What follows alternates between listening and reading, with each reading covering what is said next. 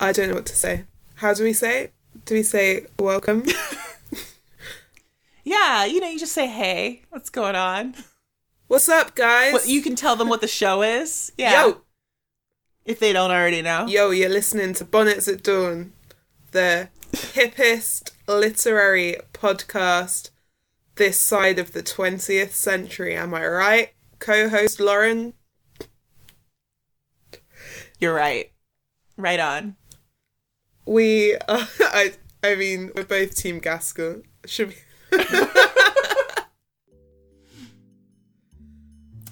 Would you like me to do it? Yeah, man. That was bad.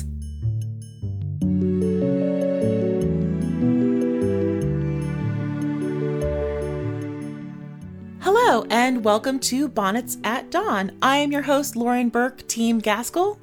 And I'm your host, Hannah Chapman, Team Mr. Hale. So we are back with another Gaskell episode. This is a North and South recap for chapters... Ooh, what chapters are we covering today, Hannah? 22 to 32, I think? Yeah, 22 to 32. All right. So, I hope you guys have done your homework. But before we jump into the recap, of course, I'm back with more Lily facts. Disgusting. I don't... I'm sorry. I understand, Lauren. I understand why. But also, on many levels, I don't enjoy the name. I know. That's why I keep saying it, really. Well. Sorry, not sorry. You're a monster. So, I am a monster. I have been reading A Habit of Stories by Jenny Uglow. I know that I think you said this on Twitter or maybe on Facebook, like you were looking for an Elizabeth Gaskell bio, and that's a really good one. It's pretty hefty. Okay. Yeah. But that's the one that I'm reading, and that's the one that was recommended to me, and I think it's pretty good. I had another one that I was reading beforehand that I did not like, and I cannot remember the name. I'll avoid that one at all costs. Stay away from that one. It was no good. But yeah, this week I was reading all about Ruth, and I just want to talk to you guys a little bit about Ruth. Is that another nickname? Because I think it's really interesting. So that is her book that came out after Mary Barton. Okay.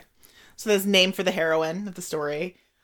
It came out in 1853. Now this is after Mary Barton, and it's before North and South. Okay.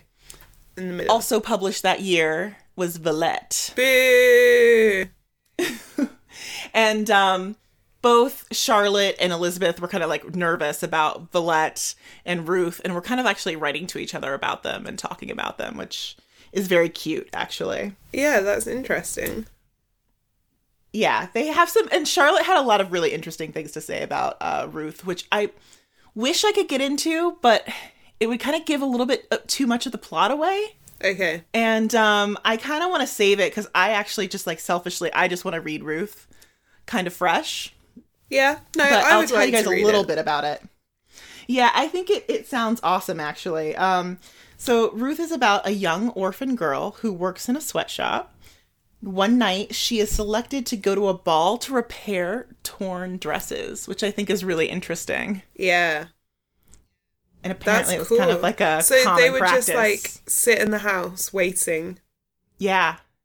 I ripped my prom dress about 12 times, so I would have just been in and out of that room at prom. It would have been perfect. It would have been great for me. I could have invited Yeah. one of my, non-dance focused friends to come along and sew my dress. Who are we kidding, Yeah. Lauren? I would have been sewing the dresses. Let's be real. Right? So, when Ruth is at the ball, she meets a bad lad. Uh-oh. Yep. And his name is Henry Bellingham. And they form a secret friendship. Now, Yes, is it secret because it's sexy? yes. Okay. Absolutely. My favorite kind of friend. Exactly. So her boss ends up finding out, and then she is dismissed, and she is taken to London by Henry, and she lives as a fallen woman. Oh, that's no good. Yeah, well, it is a story of redemption too. So she is redempt. There's some things that happen, guys, but I don't want to get into it because I don't want to spoil it. Like, I read a little bit for myself, and then I skipped over a bunch of it because I was like, no, I want to read this book. I need to read it. Because just like the beginning is like enough for me. Just like the orphan girl who goes to a ball to repair torn ball dresses. Like, I'm in. Yes, I'm in. You're hooked. So, I like what Jenny Uglow says about this story, saying that the novel was a daring step in the transformation of working class women from object to subject. The themes in Ruth are, the fallen woman, unmarried sex. We deal with illegitimate children, religion. Yeah, yeah. And you're looking at a different class of people. Yes. That perhaps aren't represented in literature as much. And actually, similar themes come up in The Old Nurse's Story, which we kind of talked about last week. The comic version of that, which I have copies of, and we will probably give them away at Gaskell House. So, yeah, you should probably come and see us at Gaskell House, I guess, guys. Yeah, exactly. Shucks. It's interesting to note that in 1851, The Scarlet Letter was published, and that was the same year that Elizabeth started on Ruth. Bellingham is also the name of the governor in Scarlet Letter. So she definitely took the inspiration from there. And Elizabeth and Hawthorne, the writer of Scarlet Letter, they almost met. They had a bunch of friends in common. So they kind of almost met several times, but they just kind of kept missing each other. That's also something we're going to talk about with... Was he English? He was American, but he worked in Liverpool. That's bizarre. Because Liverpool, not far from Manchester, yeah. That's where my opa's from. Oh, really? Yeah, Liverpool. But we don't read the Scarlet Letter at school over here. Oh, you don't? So it's a book that I would say that everyone probably knows it by name, but I do not know a single person who's read it. England who has read it. Whereas all of my college friends in Chicago have obviously read it. And I've seen Easy A, so I know about the Scarlet Letter and I know what the word tallywhacker means. So, yes, Americans, I know what a tallywhacker is and no, it's not a word that we use. I'm sorry. So you've got the gist of it. There's Emma Stone has a red A on her, and that is the premise of also the book. There you go. There are, there are some similarities between the two books. Both deal with seamstresses, both deal with illegitimate children and the way that society views, fallen women. So they're very, they're in the same league. Yeah, there's some things. Yeah. And Elizabeth Gaskell was a fan. Now, yeah, so Hawthorne, they tried to make it work. They couldn't make it work. We're going to do a whole episode on Elizabeth Gaskell and who she knew, because we've had a little bit of chatter about this in the Facebook group. She knew everyone. She knew everyone. Reading this book, A Habit of Stories, just the name dropping is out of control. So we are going to go into detail with that. But the reason I wanted to talk about Ruth was because it was a scandal. Why? Well, the themes, it was outrageous. It was a crazy, sexy book, right? Cost... Yeah. And Elizabeth is a minister's wife, right? So... Yeah. She is supposed to be... We talked a little bit, she has this, maternal, persona, right? Mrs. Gaskell, she's writing these nice books about, the working class and social issues, but, she's not supposed to be, talking about sex and desire. Yeah, and I wonder if also people were like, oh, well, then she must have been up to this. She was... How is she writing about it if she wasn't doing it herself? If she doesn't know. What's really funny, Elizabeth Gaskell had a lot of anxiety about this book and, writing it. And, when her friends were reading it and discussing it with her, she just was, even doubting herself. She's like, maybe I am, really inside. Maybe I'm a fallen woman. Oh, no. Oh, poor Gaskell. I know. It cost her some of her friendships. she did ask particular people, like, just not to read it. She was like, just don't read it. I don't want to get in a fight with you about it. Like, just don't do it. Some of the members of William Gaskell's congregation burned the book. And a lot of people burned the book, actually. It was removed from Bell's library in London because it was indecent. So yeah, it was a big scandal. I mean, a lot of people wrote negative reviews on this book. It really affected her career, and it's going to be the first of 2 scandals. Later on, there's going to be another scandal, which we will do an episode about, revolving around the life of Charlotte Bronte. So, a scandal to do with Charlotte Bronte. That book, yeah, that was also a scandal. So, but this is at least, Elizabeth has like she has a little experience with this before she gets around to writing the life of Charlotte Bronte. I will say this, not everyone hated the book, okay? I think due to the scandal, the word of mouth spreading, people talking about it, people burning it, naturally what happens is it becomes very popular, right? And there are certain libraries where there was just like a huge waiting list for this title, and everyone wanted it. Yeah, well, people want to read the shocking thing. It's like in the ITV adaptation of Northanger Abbey, where Isabella Thorpe is just like, oh my gosh, have you got to this awful part? It's too bad, like I couldn't read it. But obviously she could read it because she's recommending it to someone. Right. Like, people want to be offended, shocked and horrified. Yes. So one person that actually did really like the book was Elizabeth Barrett Browning. So just name drop for you. Who is that? You don't know Elizabeth Barrett Browning? No, because I'm stupid. I don't know who that is. So Elizabeth Barrett Browning is a Victorian poet, my darling. Oh, poetry. I don't, Yeah, you know her.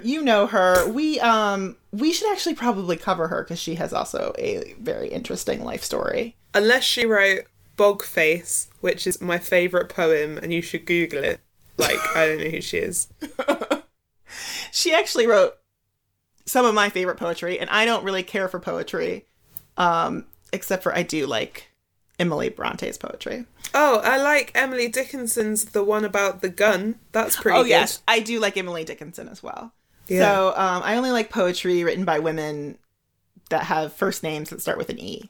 Oh, also, I hate Bukowski's poetry. I hate it. I tried to read it.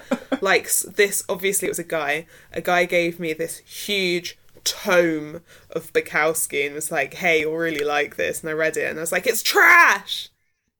I think that really happens to every woman who, like, is a literature studies, like, major. I'm like, why are you giving this to me? I don't want it. That is, like, I'm positive that happened to me as well. Dreadful. Awful. Totally dreadful. Speaking of dreadful men. Oh, no. One man who actually did like this book was John Ludlow.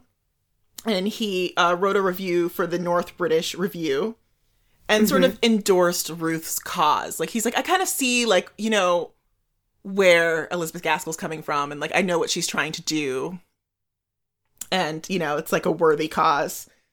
But in his, like, very lengthy review, he starts talking about women writers. And I just want to read part of it out to you. Oh, no. Because I had to. So he starts asking these questions, like, why should we have women novelists, he said.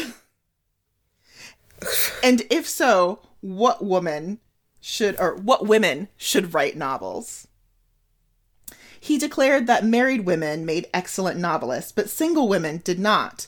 Why? And contrasted Mrs. Gaskell's full and wholesome and most womanly perfection with a quality in Miss Bronte, which he found harsh, rough, unsatisfying, and unwomanly. So yeah.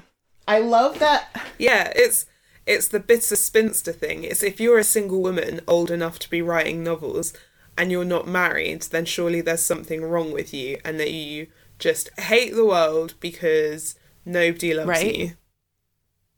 I just was like, Also, the other point about that really, like, got to me was, like, also pitting Charlotte Bronte against Elizabeth Gaskell in that way.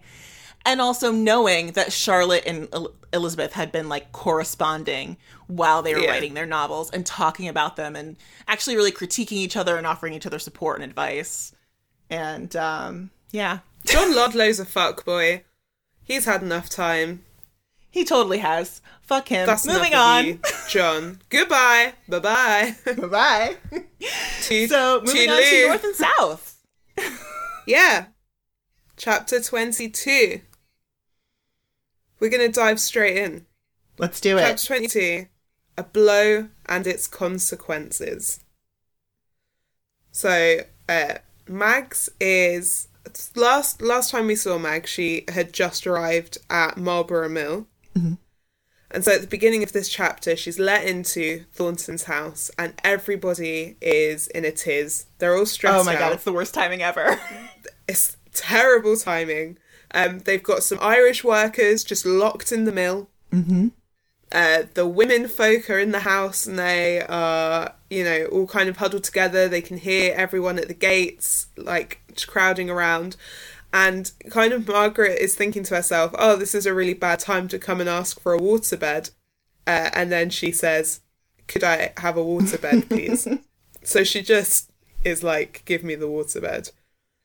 And then suddenly there's this awful noise and the rioters, the people on strike, are just bashing in the gate. Thornton's arrived.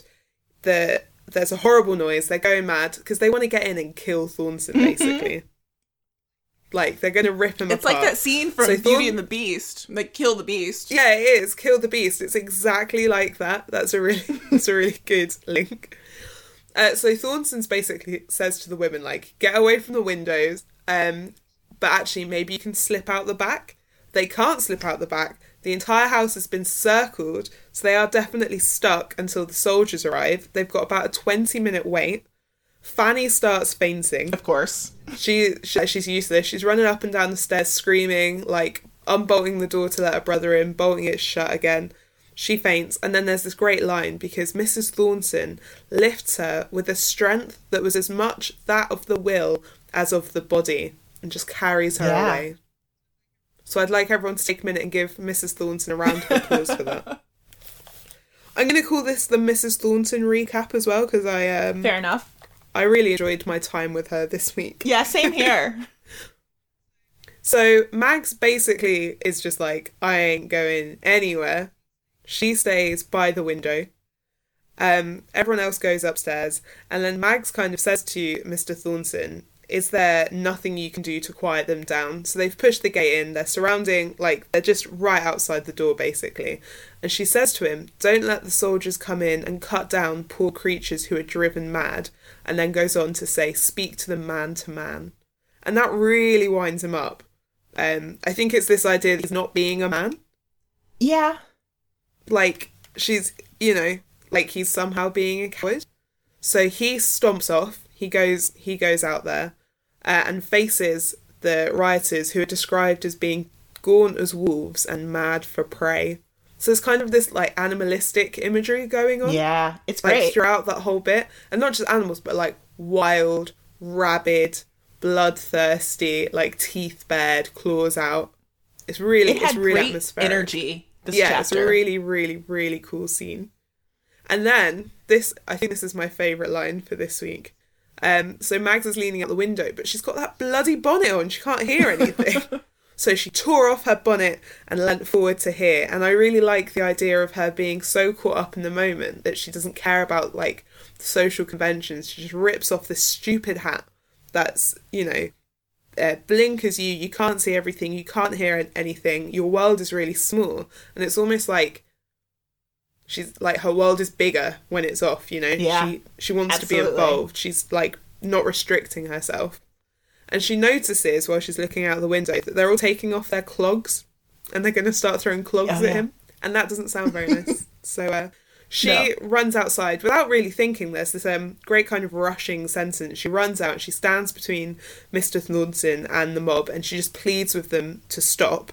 And then he gets huffy, comes out from behind her and then just winds them up and he's like, guess what, guys? I'm not sending the Irish workers away. Do what you want, but like...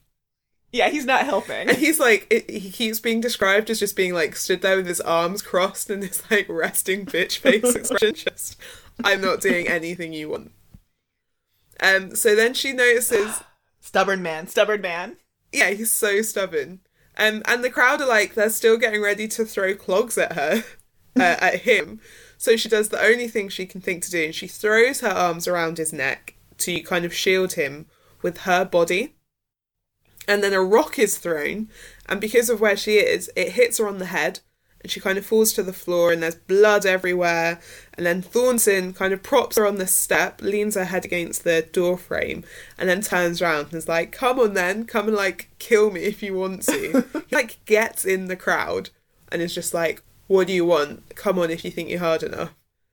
But obviously, stoning a woman to death is pretty awkward. Yeah. So everyone just kind of starts leaving. They can hear the soldiers are coming, so we've had about 20 minutes. Soldiers are on their way. Margaret's bleeding to death on the steps. Thornton's not having any of it. He's like going full Victorian wrestler.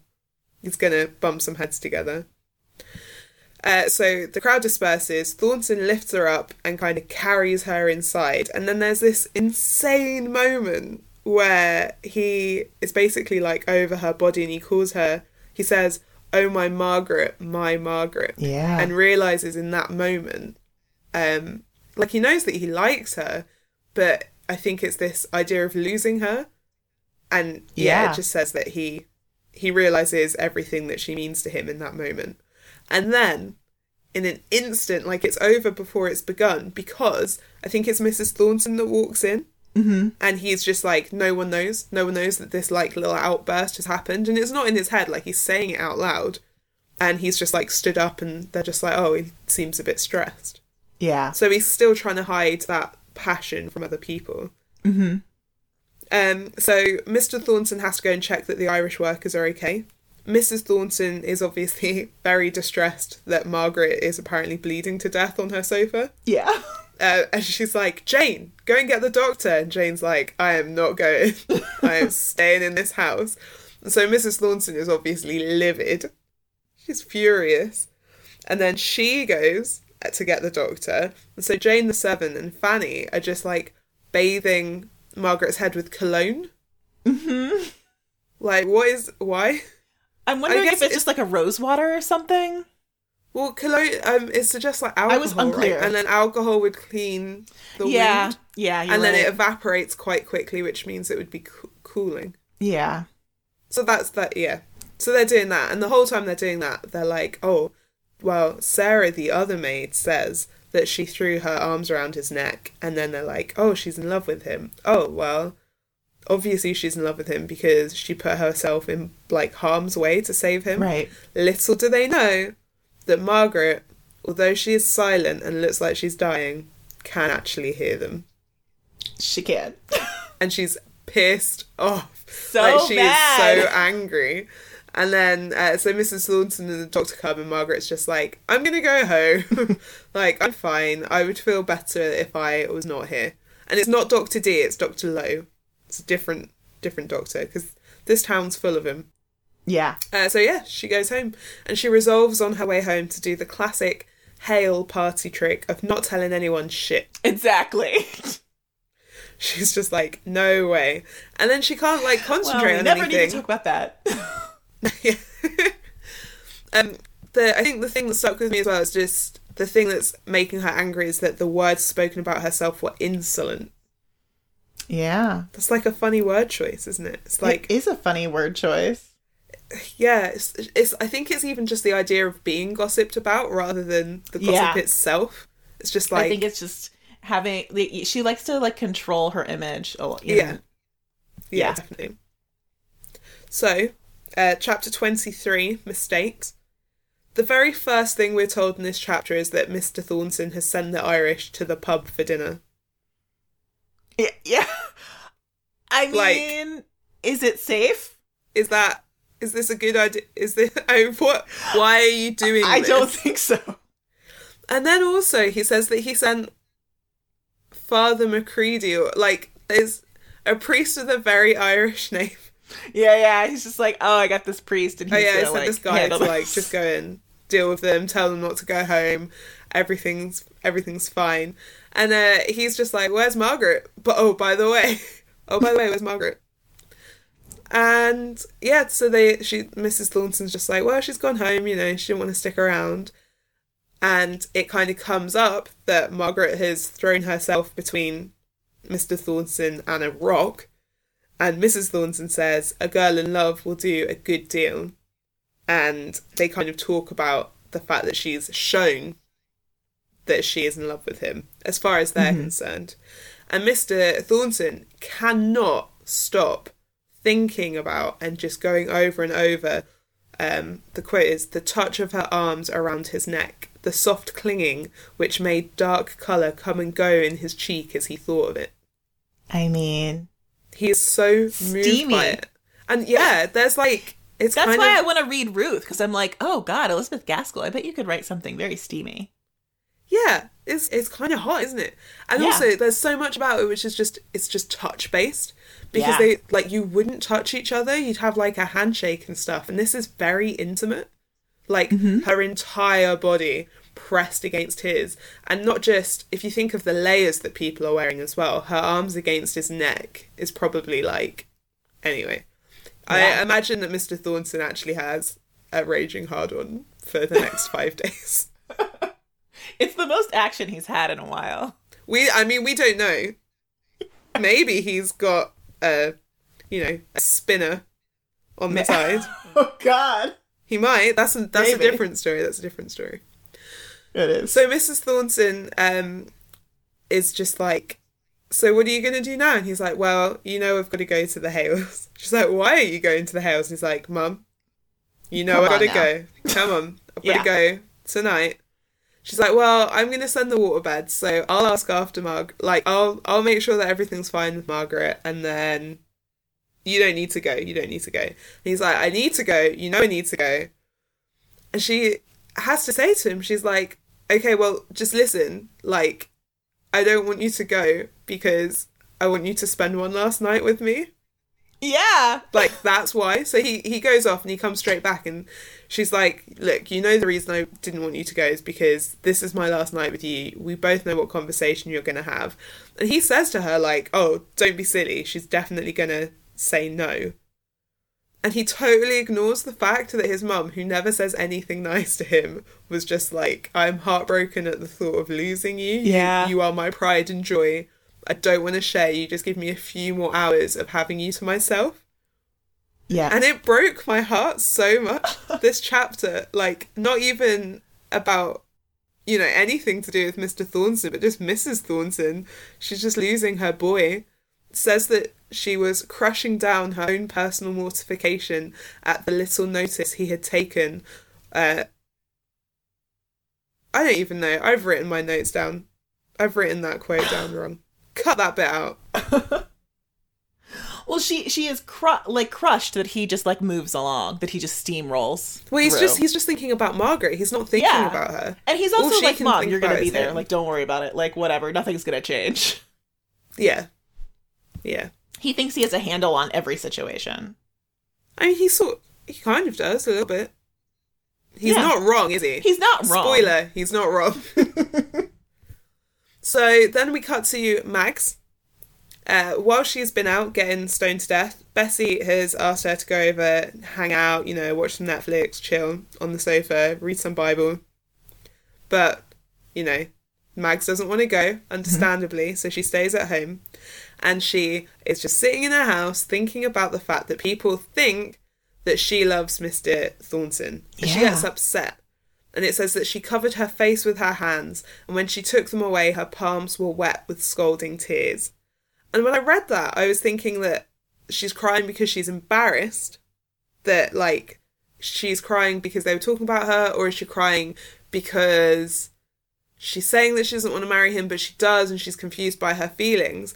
And then it goes on to say, I could not have been so brave for anyone else, just because he was so utterly indifferent to me. And then goes on, I do not positively dislike him. So it's like, is she saying that basically, I'm confused by Margaret. I am so confused by Margaret. Is she saying that she doesn't like him because he doesn't like her? Is that what that line means? I think so.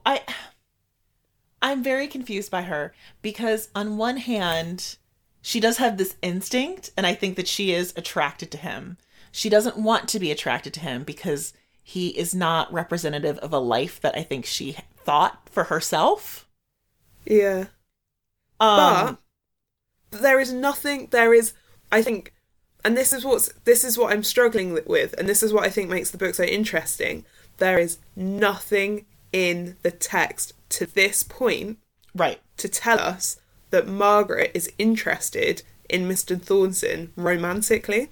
Right. Her actions say something, and the way that other people are responding to her and her actions and what we're getting from their point of views would make you think that she's in love with him. But when it comes to her actual thought processes, you can't find a single quote that outwardly says that she does. You can look at stuff and think that maybe it does, and she certainly likes him and esteems him, but in terms of wanting to marry him at this point, there is no evidence of that. And it's really interesting because it's from her point of view. If she doesn't want to admit it, then it wouldn't be there because we're getting it from her point of view. Right. I think we've got to look at her actions too. Like, even going back to like the dinner party, she's jumping in on conversations, or she's watching him, but she's not admitting it. You know, like we have Thornton openly admitting it. Like, I know where she's at every moment in the room. She's not saying it, but she's actually doing it. But is she? I don't know. She is. Okay, so spoiler. Obviously, they're going to get together at the end of the book. So, is our reading of this, like, do we read her actions in these early chapters as being like, she's doing this because she's in love with him, because we know they're going to get together? Do you know, like, it's such a puzzle? I read every line and I'm like, is she denying it, or am I reading too much into it? I don't think she's in love with him just yet, but I do think she's very attracted to him. Yeah, she definitely likes his aisles. And we're going to get into something later, too. Like, I have something in my notes, too, where, like, it starts to become a little bit more clear. But yeah, so all of these are they're so delicious, like, these bits where she thinks about him. Like, I just find myself reading them again and again and again. It's confounding everyone. Oh, I love pulling it apart and just thinking about it. So, yeah. No, it's great. And the other thing that I find hilarious is this whole idea of she only did it because she's a girl. Like, I did a woman's work. Any woman would do this. I can walk pure before God because I'm not doing anything that any woman wouldn't have done. There's another line later on where she's basically like, I was safe because I was a woman. Like, I was protected by my sex. And it's like, well, I mean, there is a long history of violence against women in the world. You're being very naive. Very naive. Classic Margaret, Very naive. Classic Mags. So that night she goes to sleep and she is stressed out by a very deep sense of shame that she should thus be the object of universal regard. We're going straight back to that idea of her being embarrassed and uncomfortable with the idea of her being an object of desire. Yes, she does not like it. She does not like being seen as a woman, which again I find very confounding because I think with her relationship with her parents, like that would gel better with me if maybe if her parents were still like sheltering her and they had a different relationship. But Margaret is like the adult in this household. I've still got a bit of reading to do around it, but I've started looking at Victorian relationships with sex. Yeah. And like prudishness and frigidity and like, is it she talks about being a woman a lot and being a godly woman. Yeah. And so she's virginal, isn't she? Yeah. She's like she's above it. Like, sex is this very base thing, desire is a very base thing, and so for her to feel it and for her to be an object of lust is almost like pulling her down into the mire. Yeah, which is just I think that's where Gaskell's going with this, which I find interesting when contrasted with sort of the subject matter in Ruth, where, you know Gaskell is a woman who's not afraid to shy away from themes of sexuality and desire in young women. And so it's kind of like, oh, it's interesting that she's just going there with this character. And all of the characters as well. Like, so far, we haven't had any sexual scandal. Mm-hmm. Like, none. It's true. It's true. So, I don't know. Maybe we'll get some later on. Yeah. So, chapter 24 is kind of counter-named to chapter 23. It's called Mistakes Cleared Up. Mr. Thornton turns up at the Hales, and we all know why he's there. He's gone to ask the question. And as he's waiting for Margaret to appear, he is contemplating the thought of her putting her arms around his neck and nestling there.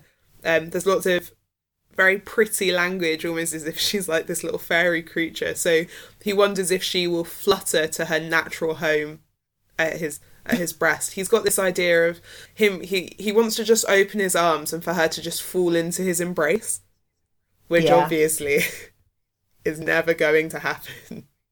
No. And also I've got a question for you, because when she does finally appear, there's this bit and it says, her slow, deep breathing dilated her thin and beautiful nostrils. Lauren, do your nostrils dilate? Because I read that and then I just sat there for ages. What a sentence. Flexing my nostrils. I underlined that sentence. I was like, what a thing to say. What a thing to say. I know. I also would think that, like, I mean, she does remark on it, but, like, I'm thinking about Margaret's eyes and if they're covered and, like, if she's flushed or if she's pale or, like, just the nostrils dilating is not something, not somewhere I'd probably go. If anyone listening thinks that they have particularly beautiful nostrils, I'd love to let us know. See them. Send us a picture of your nostrils, maybe. I don't know. Maybe don't. And then, I don't know why this bit was like so... I loved it, but Thornton shuts the door. I liked it too. He's just like, shuts it. And I was like, yes, we're getting serious. It's going to be some smooching. There isn't any. No. Margaret cuts him off. She's basically just like, oh, yeah, if you've come here to say thanks, you really do not need to. Like, you don't need to do that. And this is when she says, we all feel the sanctity of our sex as a high privilege when we see danger. It's like, it's just my job as a woman, dude. Like, what else was I going to do? You don't have to say thank you. It's like she's Batman. She's the hero that they want, but not the one they need. I don't know what way around that quote goes. I do not know. So Mr. Thornton announces that he owes everything to her and claims that he loves her as no man has loved a woman before. Wow. She's not into it. She says that his speech is shocking. She says it's blasphemous. She then says, shh, mum's asleep. And then she says it's offensive. Yeah, exactly. She shuts it all the way down. Yeah, she's just like, nope. No. And, like, I think his speeches here are amazing. It's great. I've got, like, 2 different extracts. So, one of them is, you look as if you thought it tainted you to be loved by me. You cannot avoid it. I have never loved any woman before. My life has been too busy, my thoughts too much absorbed with other things. Now I love and will love. You can't stop me. No, you can't. You can't. And then after she's rejected him, it's really cool as well because Gaskell doesn't tell you immediately what Margaret says. So because it's from Thornton's point of view when he first gives the speech, you've got Thornton kind of proposing, like saying to her that he loves her and he owes everything to her. And then she snatches her hand away and he hears her icy tone. And that's how you find out that she's not saying yes. Mm-hmm. And then you get her words. I loved that. Yeah. Like, telling us about the atmosphere and then telling us what she said. So then he goes on to say, like, one last thing, by the way, one word more. You look as if you thought it tainted you to be loved by me. You cannot avoid it. Nay, if I would, I cannot cleanse you from it. But I would not if I could. I have never loved any woman before. My life has been too busy, my thoughts too much absorbed with other things. Now I love and will love, but do not be afraid of too much expression on my part. So she's like, he's saying to her, like, I'm going to love you, but I'm not going to tell you about it. It's just going to happen. And so Margaret is just like, oh, stop talking about it. You're nice to my dad. Let's just be friends. We don't need to argue anymore. And he goes off, tears in his eyes. And she's just kind of in the sitting room just like, well, you know what? I'd probably still do it. I was right. I'm not wrong. I'll do it again. Unbelievable. Unbelievable.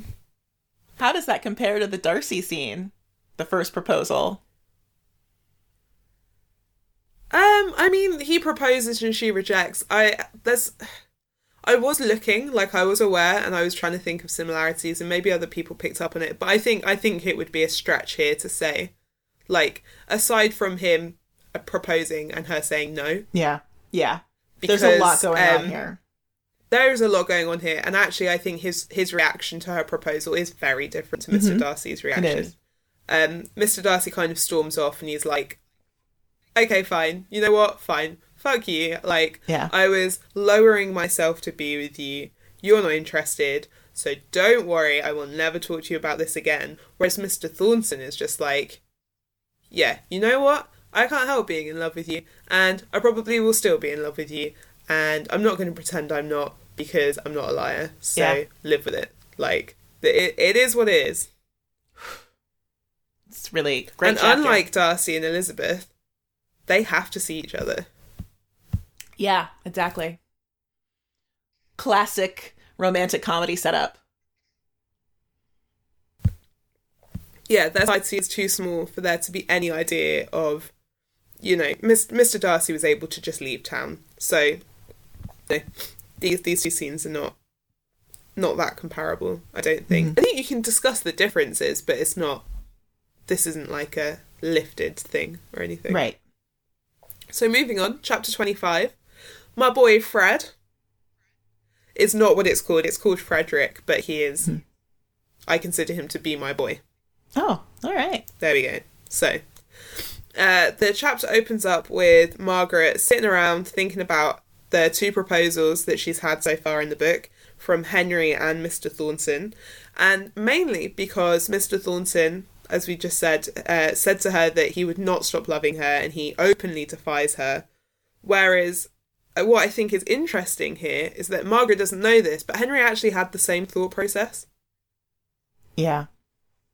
And I saw a few people talking about the contrast between Henry and Mr. Thornton, and I don't think here the contrast is that, as far as Margaret can see, Henry slips out of friendship into kind of romance and then back into friendship again, and then she says that the difference between them is that she was never friends with Mr. Thornton in the first place, and so it's really weird. But what she doesn't know is that for these two men, they're actually in the same position, because Henry, when she turns him down and is like, oh, I almost love her more, it's just we haven't seen him for like multiple chapters. Yeah. So that makes me wonder if he's coming back. Oh yeah.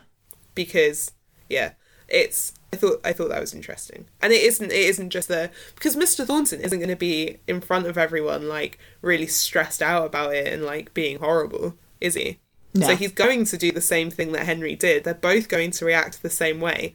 I just don't think that it'll be like, it'll just be like different ways in the same strain, you know? Yeah. They're doing the same thing, but she's making a comparison that I actually don't think is there. The interesting thing, though, is that she cannot stop thinking about him. Like, at all. Like, whatever it is he's doing, it's working, because she's just sat in her house thinking about Mr. Thornton. She can't get him off her mind. She says that she disliked him all the more for having mastered her inner will. Yeah. Like, she's angry. She knows that she can't stop. She's just obsessing over it. Well, I mean, we have to look at the action here, too, again, and not what she's saying exactly. It's like, oh my, I can't stop thinking about him. Oh, yeah. She's like, I hate him so much, I can't get him off my mind. Yeah. Yeah, okay, that's fair. But, you know, the perfect way to get a boy off your mind is to go and visit your dying poverty-stricken friend, Bessie. Right. So that's what she does.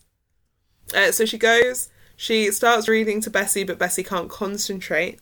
And they have a conversation about the riot that Margaret feels quite uncomfortable in because she really doesn't want people to know that she was there or involved.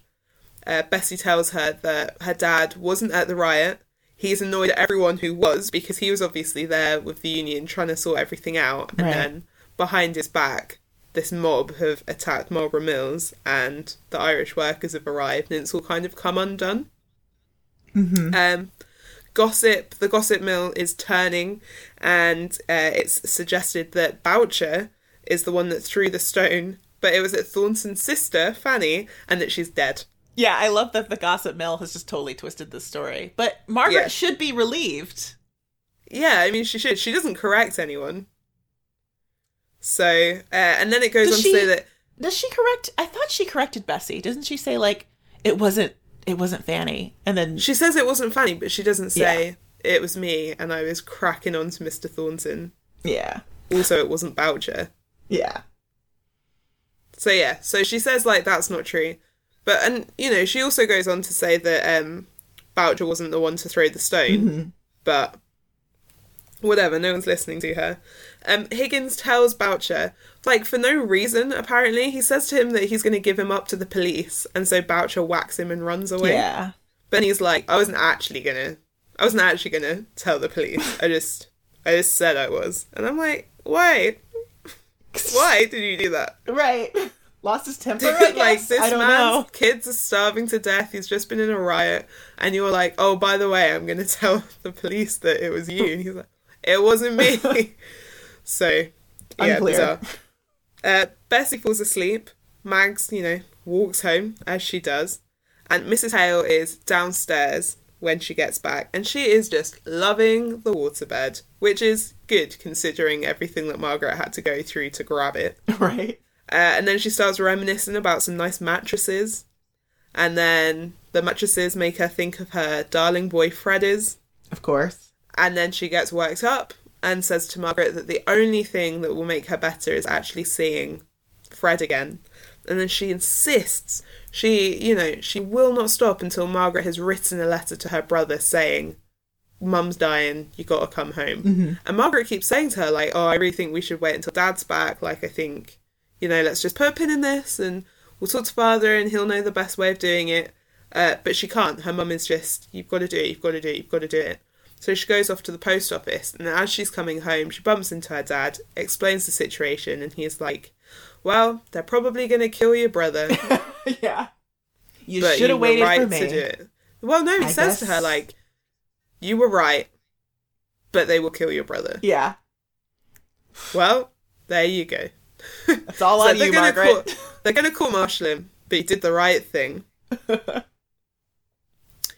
So then the next chapter, chapter 26, is called Mother and Son. And the thing I noticed about this chapter is that the reactions that Mrs. Thornton and Mr. Thornton are going through are kind of mirroring each other. So I'll talk about that a little bit. So Mr. Thornton is just stumbling around town and it says that he's in physical pain. And it sounds to me like he has a migraine. Yeah. He's under a lot of stress. He's like light sensitive, yeah, sound sensitive. He's got these like blinding, cutting pains in his head. And he's in such distress that he accidentally gets on a bus. Oh, yeah. Goes to the countryside. And I didn't notice that the first time round. And I was laughing so hard when I was writing my notes because I was like, this is great. He gets on an omnibus, goes to the countryside. The reason he gets on is because he's just like standing in the street. So they think he wants to board it.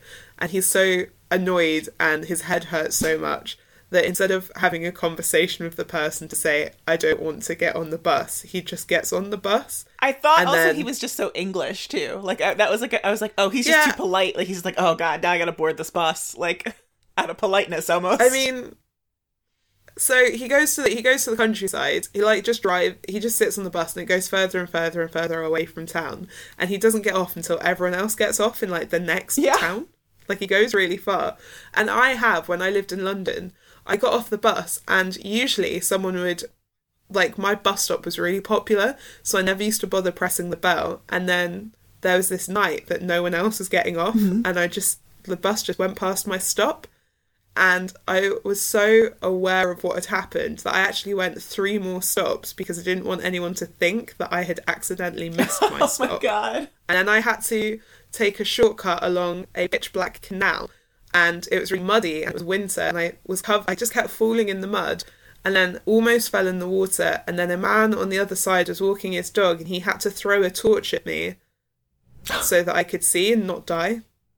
And that was all because I was too ashamed that I'd forgotten to press the bell. So this is terrible. I really relate to this bus story. Oh my God. So he gets off the bus, he walks around a bit, and it says that all he gained in return for his 6-penny omnibus ride was a more vivid conviction that there never was, never could be, anyone like Margaret. Yeah. That is a great line. It really is. That is perfect. I want that on a t-shirt. Thornton gets all the best lines in this. He does. He really does. And then guess what? He just gets back on the bus and goes home. Poor guy. He just goes back again.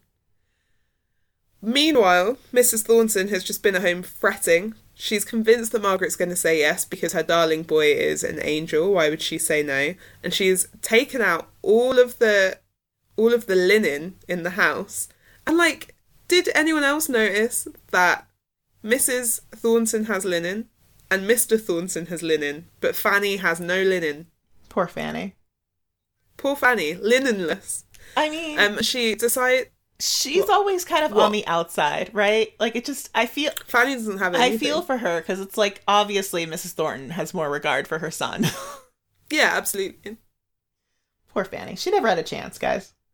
She never had a chance or any linen. So Mrs. Thornton finds this purple kind of tablecloth, damask. So it's very fancy. Purple is obviously a very expensive colour because it's double dyed, you know, blue and red. Big history fact for you there. And she decides that because they'll be newlyweds, they should have like all of this beautiful stuff. So she starts unpicking her name, but she can't find the turkey thread, the red turkey thread to stitch his initials into it. So she stops, and it's just this like really beautiful motherly scene where she's just trying to she's very practical, so she's trying to find something to do, but it just really shows the thought process that she's going through. Yeah. And then the bit that mirrors it, Mr. Thornton, is that she has this horrible pain, a terrible pain, a pang of vain jealousy shot through her. She hardly knew whether it was more physical or mental, but it forced her to sit down. Mrs. Thornton had to sit down. Like, she is so upset that she feels physical pain. And I think it's really interesting that they're both experiencing that. And the issue here is that Mrs. Thornton kind of is admitting to herself that she does like Margaret. The only issue is that she's Southern, and so because she's from the South, she's like really proud and ignorant. And I've got to say it, both of these things are true. Mrs. Thornton is not wrong. She's not wrong here. Mr. Thornton comes home, doesn't have good news, so he stands behind his mum so that she can't see him looking sad. I know. And he says, "No one loves me and no one cares for me but you, Mother." And guess what? Mrs. Thornton hates Margaret again. That was quick. She like really hates her. And they, long story short, they agree to never speak of it again. And they just start talking about the mill instead. And the last line of that chapter is, "A stranger might have gone away and thought that he had never seen such frigid indifference of demeanour between such near relations." Probably chapter just a really 27. Comforting space, though, to be like back talking mill business. Anyway. That's just what they do, though, isn't it? It's how they get through everything. It's just, don't talk about the emotion, just let's keep it practical. Don't think about your son getting married. Don't sit on the sofa and cry about it. Go and sort out the table linen, Mm-hmm. Yeah. And that's why he's a successful businessman. And she's a successful business mum. Mm-hmm. It's true. It's chapter 27, fruit piece.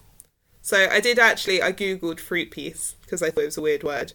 And what comes up is just loads of 17th and 18th century paintings of like very nice grapes and kind of some velvety peaches. Oh. So I like that. I like, because later on, there's this thing with fruit, and it just, I hope that's what it's a reference to, basically. So Mr. Thornton, in contrast to the last chapter, this one opens with him going straight and clear into all the interests of the following day. He's got no physical pain. He's kind of getting back into himself, like he's mastered his emotions and he's going to go about his business. He bumps into Doc D, asks if there's anything he can do for Mrs. Hale, and Doc D's like, yeah, there's some like pretty good Jargonelle pears, so you could go and get us some of those. Also, pears and proposals keeps happening in this book. Oh, yeah. Henry and Mags are eating pears, and then he goes to buy some pears for, not Henry, but Mr. Thornton goes to buy some pears for Margaret's mum. So, pears and proposals, keep an eye out for it. It might happen again. He goes and buys her a giant basket of fruit, and so that's, you know, a fruit piece, right? A lovely still life of delicious fruit. Lovely. And he's carrying it around town like an errand boy, and people keep looking at him like, look at this weird man, why is he carrying all this fruit? And he takes it up to the Hales, and he will not look at Margaret. He just won't look at her. And I there's love this that. lovely line, and Gaskell describes his voice as speaking in that subdued and gentle tone, which is so touching when used by a robust man in full health. Whew. Yeah. He's so hot, isn't he? He's very hot. He's very, very hot. Man. Just Mr. Thornton. And what's funny is, like, he's not talking to her, but he is painfully aware of her being there the whole time. But in Margaret's head, she's like, well, I guess he didn't see me. Like, come on. He's not looking at you on purpose. Why are you being so dense? So yeah, Mr. Thornton gives a fruit to her mum, doesn't talk to Margaret, off he goes, and then after he's gone, Margaret goes upstairs and Dixon is just going through her things, and she's like, Dixon, what are you doing? This is bizarre behaviour. And Dixon is like, oh, well, I was trying to find this old nightcap of yours because your friend died and she wants to be buried in something that you had. Yeah. So that bombshell, by the way. Right? You should have gone to Netflix and chill. You should have gone to Bessie. Netflix and chill Bessie, because she's dead now and she's going to just have... Also, give her a nice nightcap. She's dead. Come on, you were friends. She's like your only friend in this hole. Yeah. So Bessie's sister Mary is waiting for her, and she's just basically like, yeah, Bessie is dead, and, you know, you should come and have a look at her body. And at first Margaret doesn't want to go because she's never seen a dead body before. But Mary's kind of like, please come. She's got this wistful look, and Margaret has to acknowledge the fact that this girl's sister has died, and probably, like, is closer with Margaret than she was with her sister. And so for this poor girl, like, she's going through grief, but also she's probably very jealous of the relationship with Margaret, that Margaret and Bessie had, that she didn't have with her. And then Dixon goes on to say that looking at dead bodies being laid out is this, like, odd custom of common folks. And I thought that was really interesting, because obviously the Victorians invented the memento mori. They would take photographs of their dead kind of reclining or sitting up, and, you know, they tried to make them not look dead, so that they would have this photograph, or they'd keep artifacts of stuff. So for me to read it and then have the idea that Margaret hasn't seen a dead body before, or would kind of shy away from it, went against what how I would imagine a Victorian dealing with death, I suppose. And then we're told that Bessie's final words were about Margaret and her father. Bessie's father says, give her my affectionate respects and keep father from drink. That was the last thing she said to Mary, and then she popped her clogs. She did. She's gone. She's gone. I'm terrible. I didn't write down the chapter titles this week. Guys, you're just going to have to make them up as you go along. What? No way. Just come up with something in your head. Chapter 28. Mags finally gets to see a dead body. Comfort in sorrow. Okay. Oh, good. So Margaret does turn up to go see Bessie's body. She's not there for long before Bates shows up, or Higgins. He wails and, he turns to leave, but Margaret stops him and she tells him what his daughter's last words were. Don't drink, man. Don't drink. So she then ends up inviting him home, which at first I got a little bit like, Margaret, come on. But then I forgot, your dad is a minister. This is probably the right decision. He was a minister. Yeah. So it's don't turn to the drink. I know you're not a religious man, but why don't you just come, have a conversation with my father and just help you sort through your grief. And she does, she does stress about it. She's like, oh, why have I done that? Mum is dying. She does. It's, not a good time. It's not a good time to be in the household. Never a good time. But, yeah, it's someone's soul. Yeah, well, it is the, ultimate act of Victorian womanhood, isn't it? Just, steering him away from vice and towards religion. Yes. Yes. So, Bates and Mr. Hale end up discussing religion, and then, of course, everything kind of turns to the failed strike, because that's really what's consuming Mr. Higgins at the moment, and that's where he had been, basically, the whole day. It was with the union. Yeah, trying to mop that up. Yeah, that's a whole mess. And just, he's just, really feeling the loss. It's just, he's lost his daughter. He's lost, this strike has just completely put him out of work. Yeah, his life's gonna fall apart. It really is gonna fall apart. He explains that the workmen did not expect the masters to bring over any of the Irish workers. Yeah. And the committee did not expect passions getting the better of reason, as in the case of Boucher and the rioters. Yeah. So finally, they pray together. And I noticed that you put this on Twitter. I had written it down in my notes as well. Margaret joins them. Twitter and Instagram. And the last line of the chapter is, Margaret, the churchwoman, her father, the dissenter, Higgins, the infidel, knelt down together. It did them no harm. Yeah. Yeah. It's a good scene. So it is a good scene. I really liked that Margaret kind of gets home and she's like, oh, by the way, Dad, I've brought home a drunk spinner writer, strike man. And her dad is like, Margaret, why would you do that? And then he talks, and there's this whole bit, and Higgins is uneducated, but he's a very sensible man, and he's respectful, and he speaks in a low voice. Even though his daughter's just died, yes, he's a little bit tipsy, but he kind of sobers up, and he isn't ungodly. Yeah. That's the thing that he doesn't seem to believe in organised religion, but her dad just says to her, you said he was an infidel, this guy, he's fine, I'm going to read the Bible to him, we're going to be great. And Margaret's let's not, his daughter's just died, let's maybe not push it. But it all works out. Yeah. In the end, brings him a little bit of comfort. He doesn't have a job, so, things are I don't see a good future for Bates, but I don't know, maybe I'm wrong. Do you not? Oh, I do. Know. I think he's going to be okay. He's a very sensible man. I think he's going to end up in a room with Thornton. Well, I hope this is the thing. They both think the other one's a monster, and they're not. I think they're definitely going to end up in a room together. I don't know. I fear for him in his work prospects in this climate, this current climate. Chapter 29. Oh my God, Edith and her letters. So Margaret receives a letter from Edith, which she is reading out to her mother. Again, Edith has a perfect life.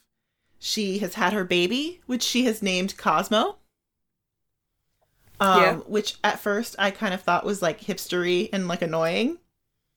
But right, because I just also I don't know. I have a lot of thoughts on what a lot of my friends are naming their children. Lauren, if you have a friend that has named their child Cosmo and you've just said that you find it hipster and annoying, that is a lot of shade to be throwing. I know, it is a lot of shade. I'm sorry. I guess that means it's a yes, and you do know someone with a child called Cosmo.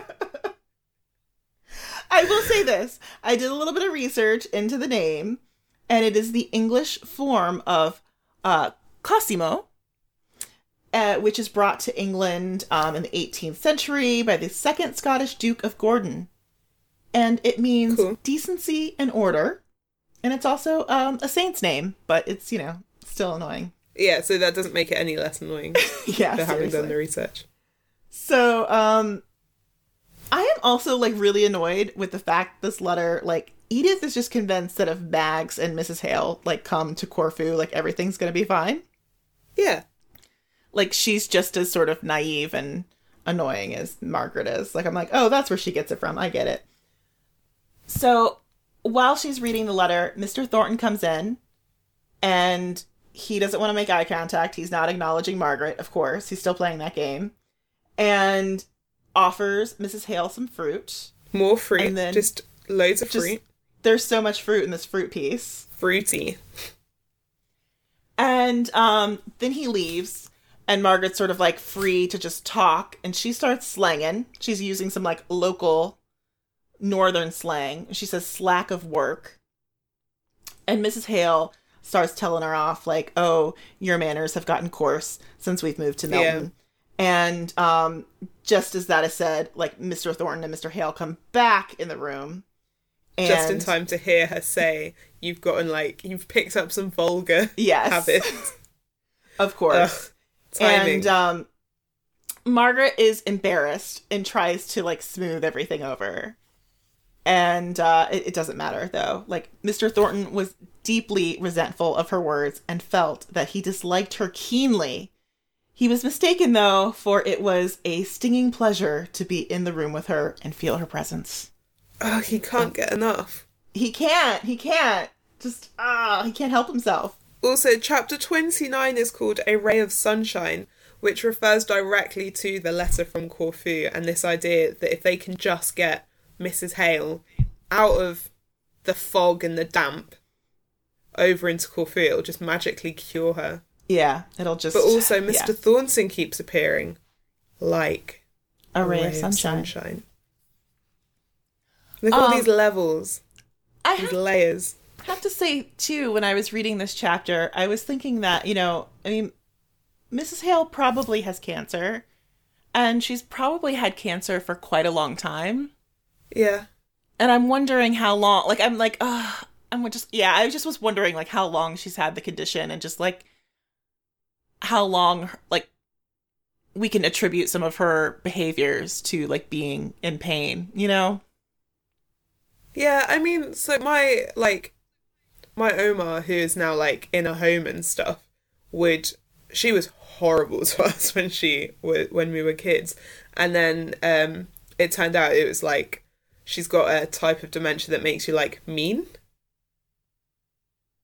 Mm-hmm. And, like, so we're literally talking, like, 20 years of this illness being on set and, like, no one knowing right that it was kind of coming. And then you kind of look back at hindsight and you're like, oh, this is why this person was, unbearable to be around for all these years. Or, like, if someone's in a lot of pain but they're trying to hide it and so all of their attention is, trying to cover up that, so they've maybe got a little bit less...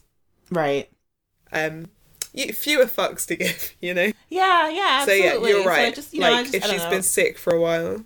I've been thinking about this, and now that it's, like, sort of out in the open, like, it just feels like the air has been cleared, But also, she doesn't complain about anything. She's not. She literally hasn't complained about anything for maybe, like, 20 chapters. It's true. So, like, it's now that it's out in the open, it's just like, okay, it just feels like it's a relief. Like, we know, what the status is. And I just also thought about that too, because like I'm slowly getting over this, but I had nerve damage and just like chronic pain, and just you can just easily sink into negativity. So I don't know, I just was thinking like, how long has she had this pain? And I don't know, has it been a year, has it been 6 months? Unclear. Anyway, I'd say like by this point in the book, Mrs. Hale is definitely a considerably more likable character than she was at the start. Yeah, absolutely. I think you just understand her more. You do. So, yeah. Chapter 30. You got the title, Chapter 30? Home at Last. Home at Last. So... Oh, did I skip a whole thing? I think I did in chapter 29, where Mrs. Hale is like, hey, I want Mrs. Thornton to come visit me. Oh, yeah. Yeah. Oh, my God. Because she wants a friend for Mags. And I was like, oh my gosh. So, Mrs. Thornton does come. She doesn't want to do it, guys, but she does make it to the house. And she is actually really softened by the fact that, like, Mrs. Hale is sick. Like, she sees her and she's like, okay, I took things a little personally. Like, this woman actually is very ill. Yeah. She's got my waterbed. She needs it. Yeah, like, you know. Okay. I get it. So, Mrs. Hale is, like, there. She wants Mrs. Thornton there to make her promise to look out for Margaret. And Mrs. T just desperately hates Margaret at this moment. Yeah. And she is just battling this promise. Like, she's like, okay, I see what you're saying. She finds a good way out of it, though. She's like, well, you're right. I promise to always tell your daughter when she's being an uppity cow. Yeah, exactly. And she's like, yeah, but my daughter's never wrong. My daughter is great. Just, just be a friend for her. And she's like, Yeah. Like, I'll be honest. Yeah. I'll help her out. And then she just, like, kind of bounces immediately. Like, okay, yes, I'll help your daughter out in my own way. I gotta go. Gotta go. Bye-bye. See you in the next life, basically. Yeah, just out. See you never, bitch. Guess who turns up at the door? Fred! Oh my god, it's about time. It's spooky, because they've all been just sitting there, like, stressing about how sick she is, and, like, the candles have gone out, there's no fire, the house is pitch black. Yeah. And then Margaret goes down to the door. And there he is. And we've just been talking about him so much, and we've been, like, anxious, about him showing up, and then it finally happens, and I'm like, relief. And this whole chapter, I was very anxious, because I was like, just get Fred in the room with his mom. Because I felt like she was going to be like Bessie Higgins and just pop off, like... Well, they keep saying, like, she's waited this long. What's one more day? What's one more day? I did really love the bit where Margaret lights the candle finally, and then they catch each other, like, both kind of examining each other, because they haven't seen each other in, like, a decade. Yeah, it's been a long time. I mean, she was being raised by her Aunt Shaw. And he's been off. He's been off. See. So, they're strangers, there's this connection really. between them, despite being strangers. Like, they immediately like each other. They do. She calls him her dear, dear brother. It's very touching. And they do have that shared connection of, like, their idealized version of Helston, too. Like, they still have that in there. Like, that, there's this memory somewhere that lives in both of them. It's like, Helston, the beautiful, the roses, this idyllic childhood. So she goes up to tell her dad that Fred has arrived, and Mr. H is just, like, a total mess. Thankfully, he's finally able to, like, accept it and then go on to see Fred. And Margaret is able to have a moment of just, like, relief and cry, which is great, which I think was really necessary for her character. Just let some of it out. Yeah. So thankfully, mother and son get to spend some time together, and that's pretty much it. She's gone. Yeah. And, is it less than 24 hours? Yeah, I think so. Yeah. It just happens so quickly. Which I think is really true to, like, illness and death. Like, you're expecting it, and then suddenly it seems to happen suddenly, even though it's not. But also the idea that, like, people do hold on until they do. thing, and then all of that energy it's like, it's not just this thing that happens in movies and books. Like, yeah. And then she was gone. And, like, the thing that stuck with me the most in this chapter was when Margaret was talking to Frederick. And she was just talking about, like, all that lost time that she had with her family and how she was just getting to know her mother and just getting her mother to love her. Yeah. And then that did make me think about Margaret and her love situation. Because, like, it brought me back to Henry Lennox's proposal. Because I could see why she rejected him and rejected him so quickly. It was like, not only was she not attracted to him, but it was also like, I want to go back to Helston and, like, be a daughter and be a part of this family. Like, I don't want that role to be taken away from me just yet. And, but I still have questions about her and Thornton, which we're going to talk about later. I think this whole family is experiencing time loss. Like, look at Fred. Like, he can't come home. Like, he's loved his mother. Imagine how much time he would have spent with his family if he hadn't been if he hadn't been a mutineer. I Sad. think it's just a very common theme, and Mrs. Thornton trying to snatch those last few minutes, and Mr. Higgins like not having the time to say goodbye to his daughter, like she's gone while his time is occupied with something else. I think lost time. Lost time. So chapter 31. You ready? Yeah, what is it? It's a line from Auld Lang Syne. Oh yeah. Should old acquaintance be forgot? Yep. This chapter feels pretty action-packed. Yeah. So, because, like, yeah, I felt really bad for Margaret at the beginning of this chapter. Because it was like, she has no time to really grieve. Yeah, it's like when she had to move house. She's Yeah. doing everything again. The shit just gets dumped on this girl all the time. So, it's like, okay, your mother's dead. You need to make the preparations for this funeral. Because she talks to her father a little bit, but he's useless. He's like, I don't know. I can't. I don't even know. And Fred just keeps crying. Yeah, and she's just like, okay, so I've got to be the adult again.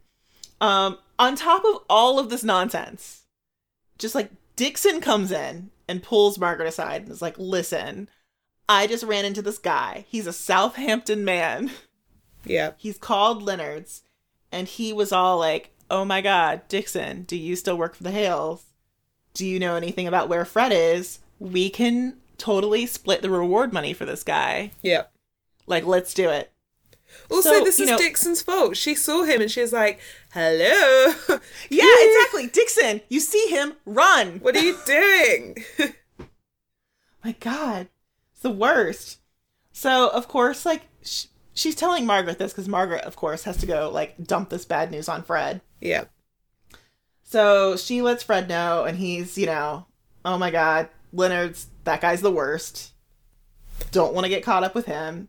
And he said that, he knows that he has to leave. He was already spooked because he thought a tradesman came to the door earlier. Uh-oh, who could that be? I know, and he was like, oh my God, and this guy came, and I thought, I was being called out. But, of course, it was no tradesman. It was Thornton. Yeah. And Freaky. Margaret gets kind of, like, fluttery, right? Like, she's like, oh, wait, no, he's not a tradesman. Like, you're mistaken. Like, he's a gentleman. And, yeah. Yeah, she's So like she's kind of, like, talking him, Thornton up. talking him up. Yeah. She's defending him. And Fred is kind of like, oh, okay, gotcha. I do love that he's, I'm sorry. like, snobby in the same way that Margaret and Mrs. Hale were. As well, because something else we skipped over as well is that Mrs. Hale is like, oh, Margaret, you're so prejudiced against Mr. Thornton. And I'm like, Mrs. Hale, excuse you. Right? Yeah. But she does say, like, Mr. Thornton's been a good friend to this family, and he's very close to Dad, and Fred's kind of like, he kind of relents, and he's like, oh, he sounds nice. Like, I'm really sorry I can't get to meet him. I'm really sorry I can't be a part of your life or Dad's life, like, because of all of this. Yeah. And vice versa. Like, I'm sorry that you can't get to meet my fiance, Dolores. Yeah. And like, oh, by the way, now I'm Roman Catholic because I got to marry Dolores and she's Roman Catholic. And quite a big bomb to drop. But also, like, Margaret is surprised here, and she never thought about it. Like, that really stood out to me. She's like, oh, I never thought that Fred would he might meet someone or Yeah. have a life or anything like that. Yeah. And I'm like, of course you wouldn't. So Fred also tries to convince them to come away with them to Spain.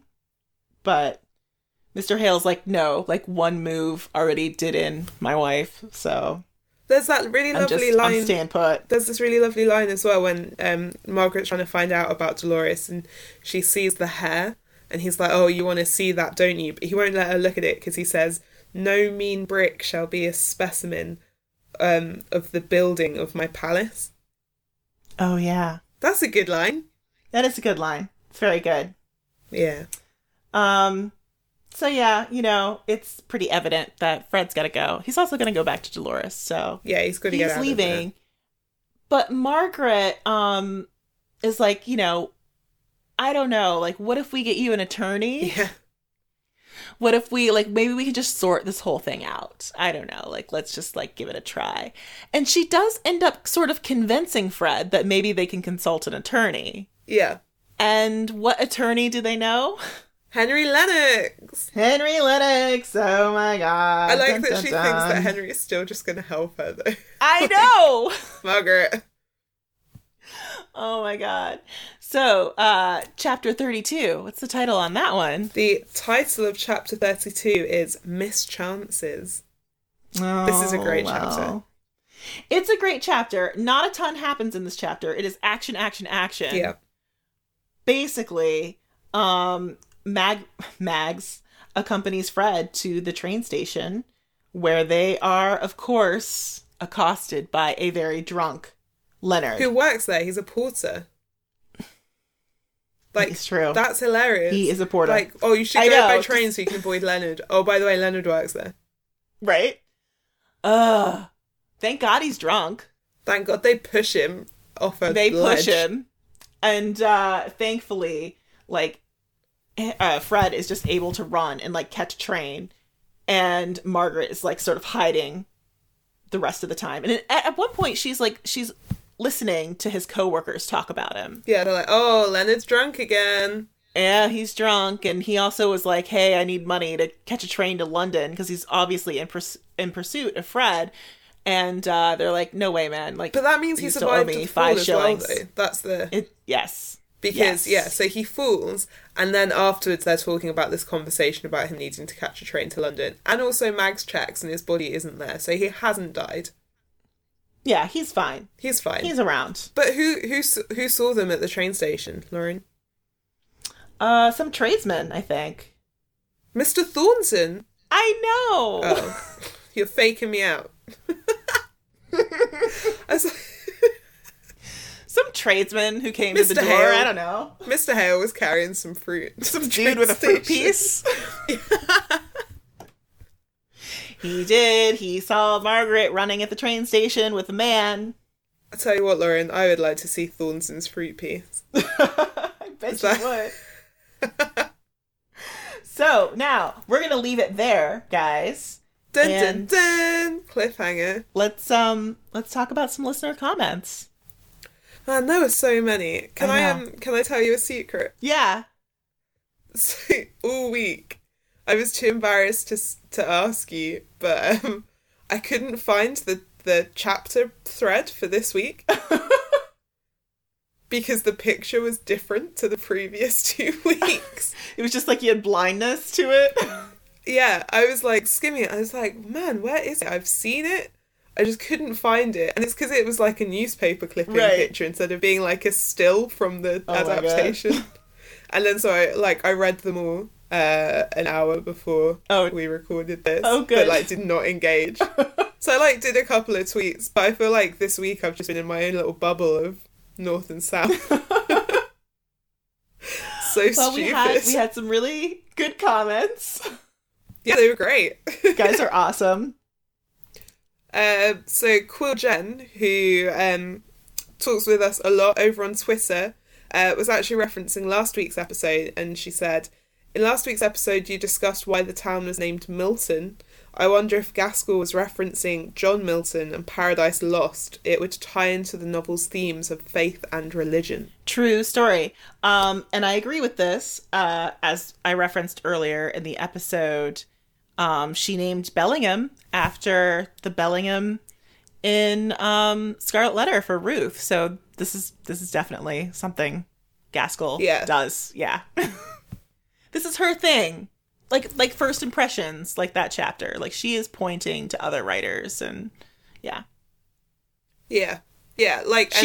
If she were a current writer, she'd be using pop culture references and she'd be writing Stranger Things season 3. Or The Simpsons. I feel like she'd be more of a Shonda Rhimes person.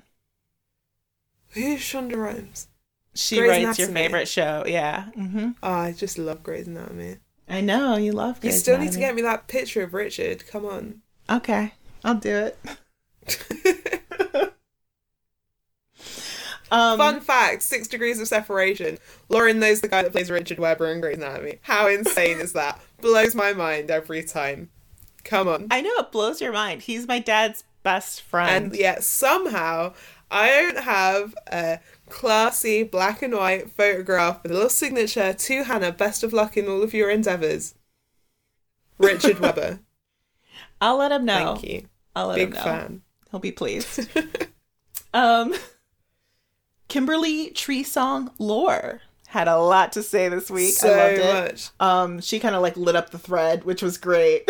Yeah, doing our job for us. Thank you, Kimberly. Thank you. I know I was like not super active this week too because I just had a bunch of work stuff to finish up. I saw your comment at the bottom, just like, good job, guys. Yeah, thanks, guys. Thanks. I'm the worst. But let's see. Where should we start, Kimberly? We had so many good things to say. Well, I liked, Kimberly mentions the, and so she shuddered away from the threat of his enduring love. And as you were asking me earlier, like, are there any links to the Pride and Prejudice stuff? And she says, although Margaret's refusal of Thornton was similar to Lizzie's gut punch to Darcy, Thornton's vow to keep loving her was very different from Darcy's efforts to forget his crush. Yeah. I was struck how things could be romantic in a book or movie, but if it was happening to me in real life, I might be creeped out. I mean, totally. And that's very topical as well. I think the idea of when is someone persistent and when is someone abusive. Right. And I would say that because Mr. Thornton says to her, don't worry, I'm not going to express it. Yeah. I'm just going to quietly love you. I will ignore you. Yeah. I think that's the bit that he's not saying to her, like, I'm just going to keep pushing this. I'm going to keep going. He's like, tell you what, you've said no. I can't do anything about this. This is just how I feel. And I think that's fine. I do too. It's mature. She also brought up the theme of mother and son running throughout the set of chapters with Mrs. Thornton and John, and then also Frederick and Mrs. Hale. Yeah. This primary conviction being that mothers love their sons selfishly.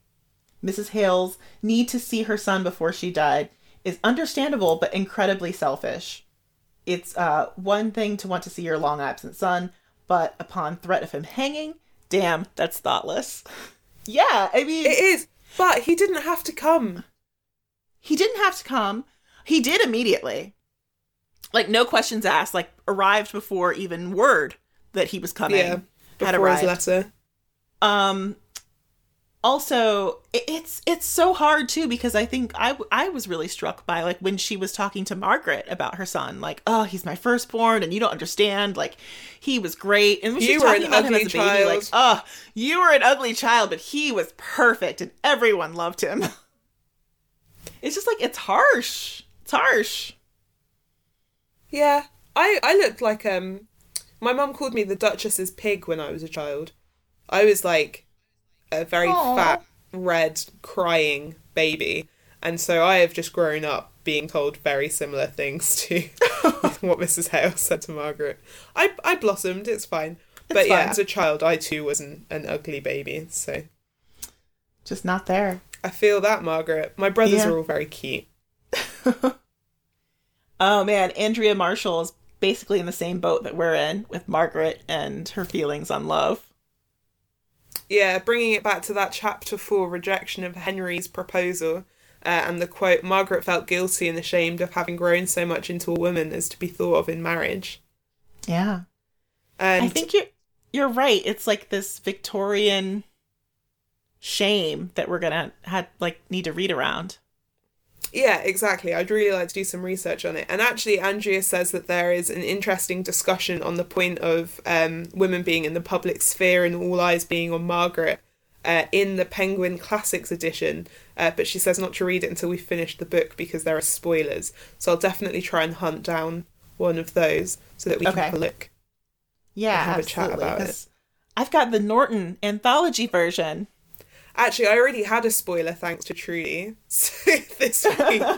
So one of our listeners, Trudy, shared you shared a piece that Trudy had written on her North and South blog that I'd recommend everyone going and checking out. And I was like digging around, having a look, and I found this timeline of the book. And no. I don't know why I looked at it, but I did. And then it was like, the day after the proposal, Bessie Higgins dies. And I was like, oh shit!